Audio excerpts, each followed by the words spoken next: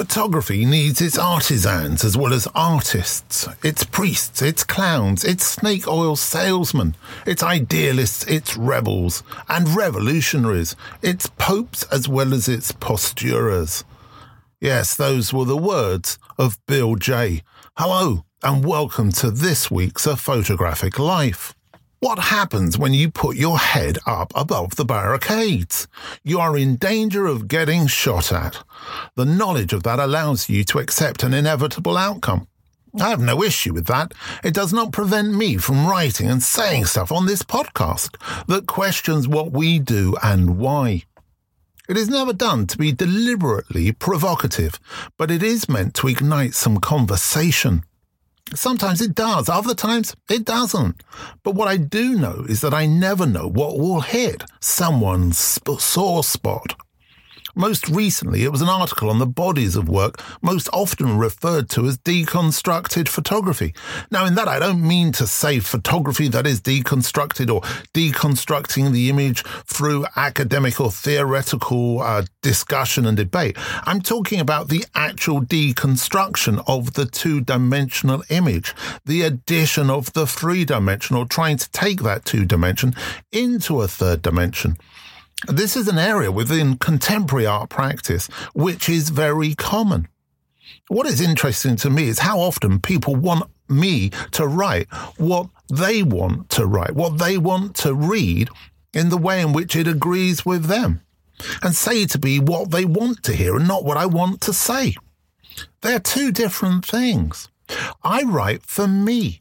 I don't write or produce this podcast for anybody other than me. Now, I hope that kind of what I say and what I think is perhaps relevant kind of works for you. If it doesn't, that's okay. We can move on. If it does, that's great. And the dialogue begins. Everyone is allowed to write and also to produce a podcast if they wish and do what I do. I would love it if they did. However, most don't. They give feedback through criticism, not supportive feedback, but destructive observations, allegations, accusations, and insults that often veer, into something that is personal. As I say, I can take it. It's not a problem for me, but such comments can be very destructive to someone's mental well-being, particularly if they're fragile at the beginning. Especially when posted online about people the commentator has never met and does not know.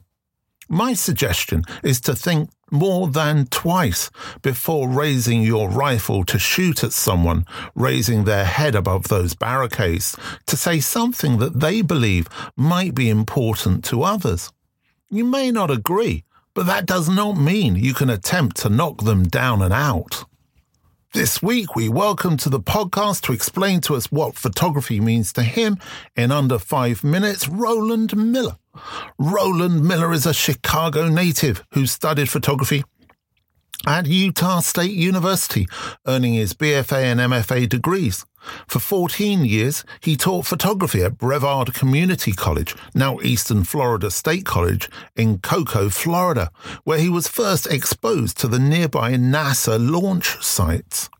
He then taught at the College of Lake County in Grayslake, Illinois for 6 years, before becoming Dean of its Communication Arts, Humanities and Fine Arts Division in 2008.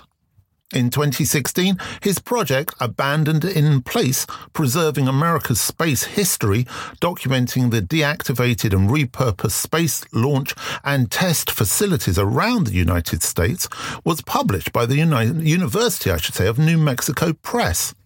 In 2017, Miller, an Italian astronaut, Paolo Nespoli, completed a project collaboratively photographing the interior of the International Space Station. The project culminated in the publication of their book, Interior Space, a visual exploration of the International Space Station. Miller retired from higher education in 2018 to work full-time on his aerospace photography. Images from Miller's Space Shuttle documentary project, Orbital Planes, have been exhibited at the Southeastern Museum of Photography, Florida, and at the National Museum of Naval Aviation, also in Florida. A book of these images, Orbital Planes, A Personal Vision of the Space Shuttle, was published in the spring of 2022. Images from Miller's space-related projects are included in the permanent collections of the Museum of Contemporary Photography, Chicago, Illinois, the NASA Art Collection, Washington, D.C., and numerous public and private collections. Miller's work has been featured in National Geographic, the New York Times, the Wall Street Journal, International Business Times, and numerous other national and international publications. Hi, Grant. This is Roland Miller, and I appreciate the chance to talk about what photography means to me. I think in general, photography is really about telling stories, and that might be through one image or a series of images or a whole project full of images. And in that storytelling, I think the goal of photography and the purpose of photography is to move people either emotionally or move them into action, change their perspective, or just show them something that they might not otherwise have seen. I remember when I first studied photography in college, my very first basic photography class, I had a very limited concept of the range of photography, and we were shown a series of time-life slideshows about famous photographers that were narrated by the photographers, people like Eugene Smith, and they totally changed my perspective and my understanding of what photography was and what it could be. So to me, photography became about making images that matter. They matter historically, matter intellectually, matter artistically, but images that will somehow make a change and have an influence from their being created. What makes an image matter may be based on many things. It may be the content, it may be the concept, it may be the beauty, it may be the meaning. And if you can make more than one of those factors work at the same time, it raises that image to a new level. If you think about some of the most important images that have been made in the history of photography, many of the greatest photographs are very hard to look at. Images from wars, images from famines, images of political unrest, all these things are important to document, and the photographers really have the duty to show the world what is going on and what we can do to make changes. One of the things that drew me to photography in the first place was the beauty of the medium. And I've tried to maintain that idea. The photographic medium is a beautiful art form. To accomplish this, I approach many of my subjects in a combined documentary and abstract manner, which allows me to tell the story, document historical significant events and objects, and still keep the beauty of the medium in my work. This combined approach sometimes causes consternation where people want me to pick one or the other, is it folk or rock or country? But for a medium that should be pushing boundaries in all directions, it's humorous to me also that we need to pigeonhole and label everything in very specific categories. There's no reason you can't combine these things, call it a mashup if you want.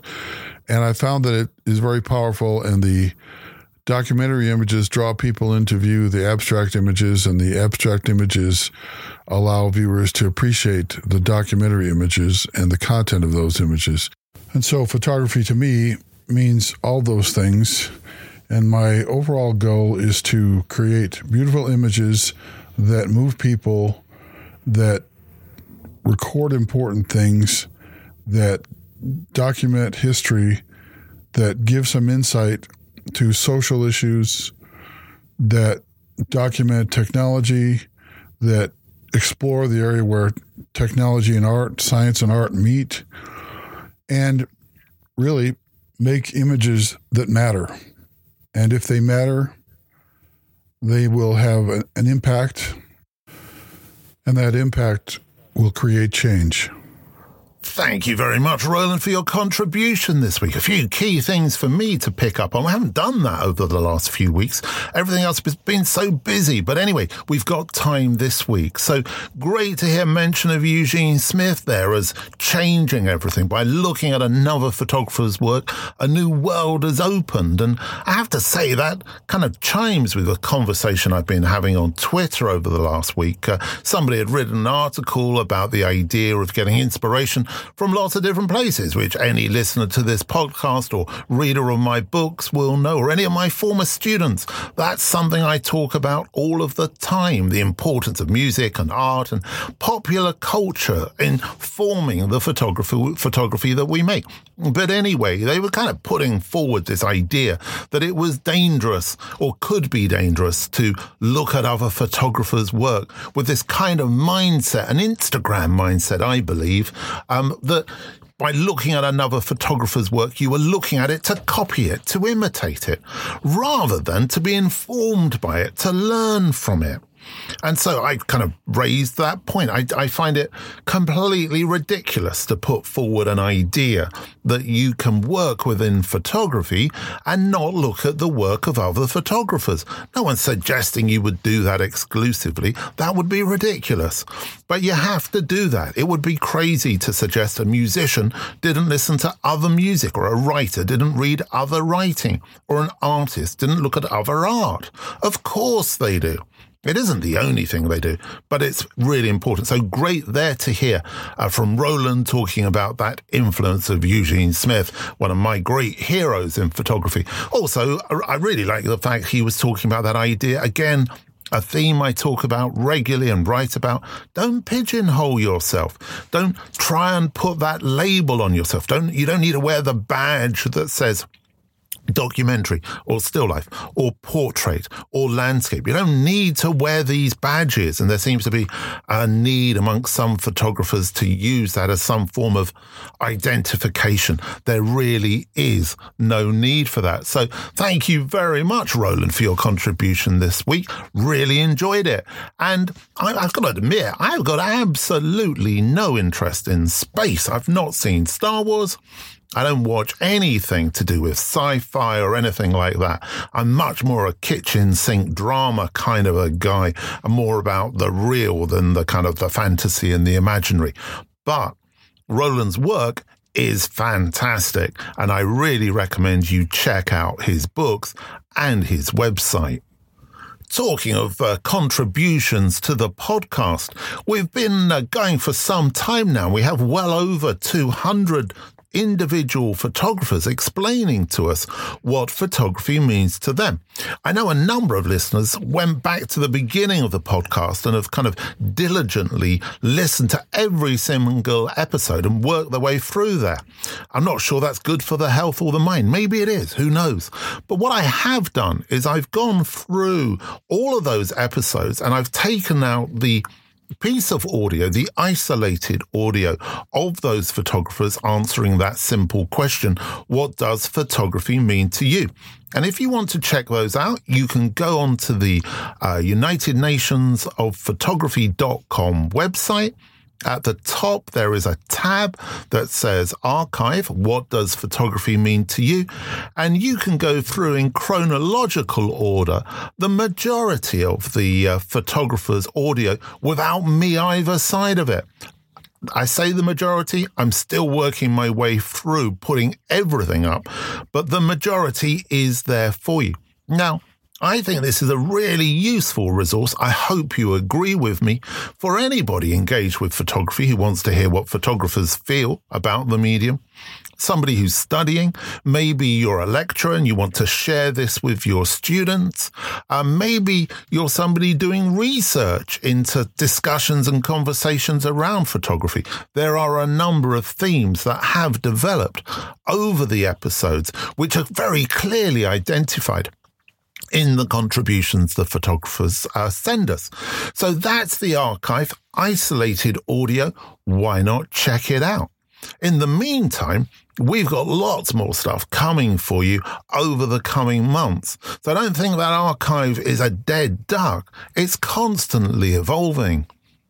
A few episodes ago, I spoke about an issue surrounding a photographic competition where there seemed to be a conflict of interest between the judge and the work that was chosen as a winner. Well, it's happened again, but at the time when I spoke about it a couple of weeks ago, I put forward the idea that what was being perceived as being a very difficult problem wasn't a very difficult problem at all. It just required the judge to recuse themselves. Well, reading a recent article at Petapixel by Jaron Schneider, he says this. A photographer named Clementine Schneiderman, who's based in the UK actually, was shortlisted by a panel of judges for the Taylor Wessing Photographic Portrait Prize. One of those judges, Sean Davey, has a personal relationship with Schneiderman through their collective, The Emmas.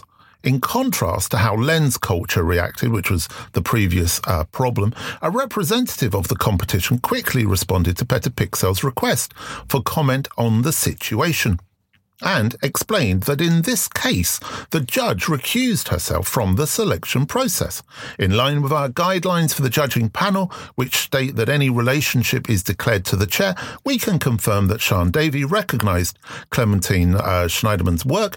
The prize is judged on an anonymous basis and flagged that she knew her, a spokesman explains. Sean then stepped back from the discussion about the photographer's entry. The judging process is a collaborative decision by the panel of 5 judges who reached a majority decision on the shortlist. Recusing oneself from a judging process on the basis of a personal conflict was the right thing to do, says Petapixel, and I agree, and explaining that plainly and openly is also the right move. While the competition should have made this announcement plain and clear to all entrants during the announcement of the shortlist, in this case, the journalist says he's willing to say better late than never. Well, I would agree on all points there. Transparency is one of the biggest issues many competitions seem to have. And in fact, many photographic institutions seem to have an issue with transparency. I seem to have a bit of a fear of telling people how things work. Communication always prevents, problems. So good communication being shown there by the Taylor Wessing and the National Portrait Gallery. But as I said previously, really, this isn't an issue. It should never be an issue.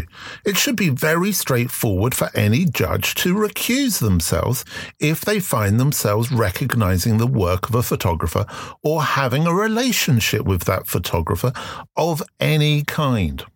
Finally, this week, just a little bit of housekeeping, really. I've been painting the shed and I've also built a new fence with my neighbour to surround the shed. The back of our garden, the shed faces forward, and the fence behind it had completely fallen down and it was starting to be overtaken by ivy. I know it's not very interesting stuff, but just to prove that this podcast is created, made, edited and presented from a shed. And when I mean a shed, it's a small shed. If I put out my arms, I can touch all 4 sides. So there's a new fence behind the shed.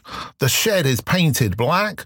It looks to me as if I'm going to be spending the next couple of weeks painting a fence black. I know what you should be doing, and that's taking care.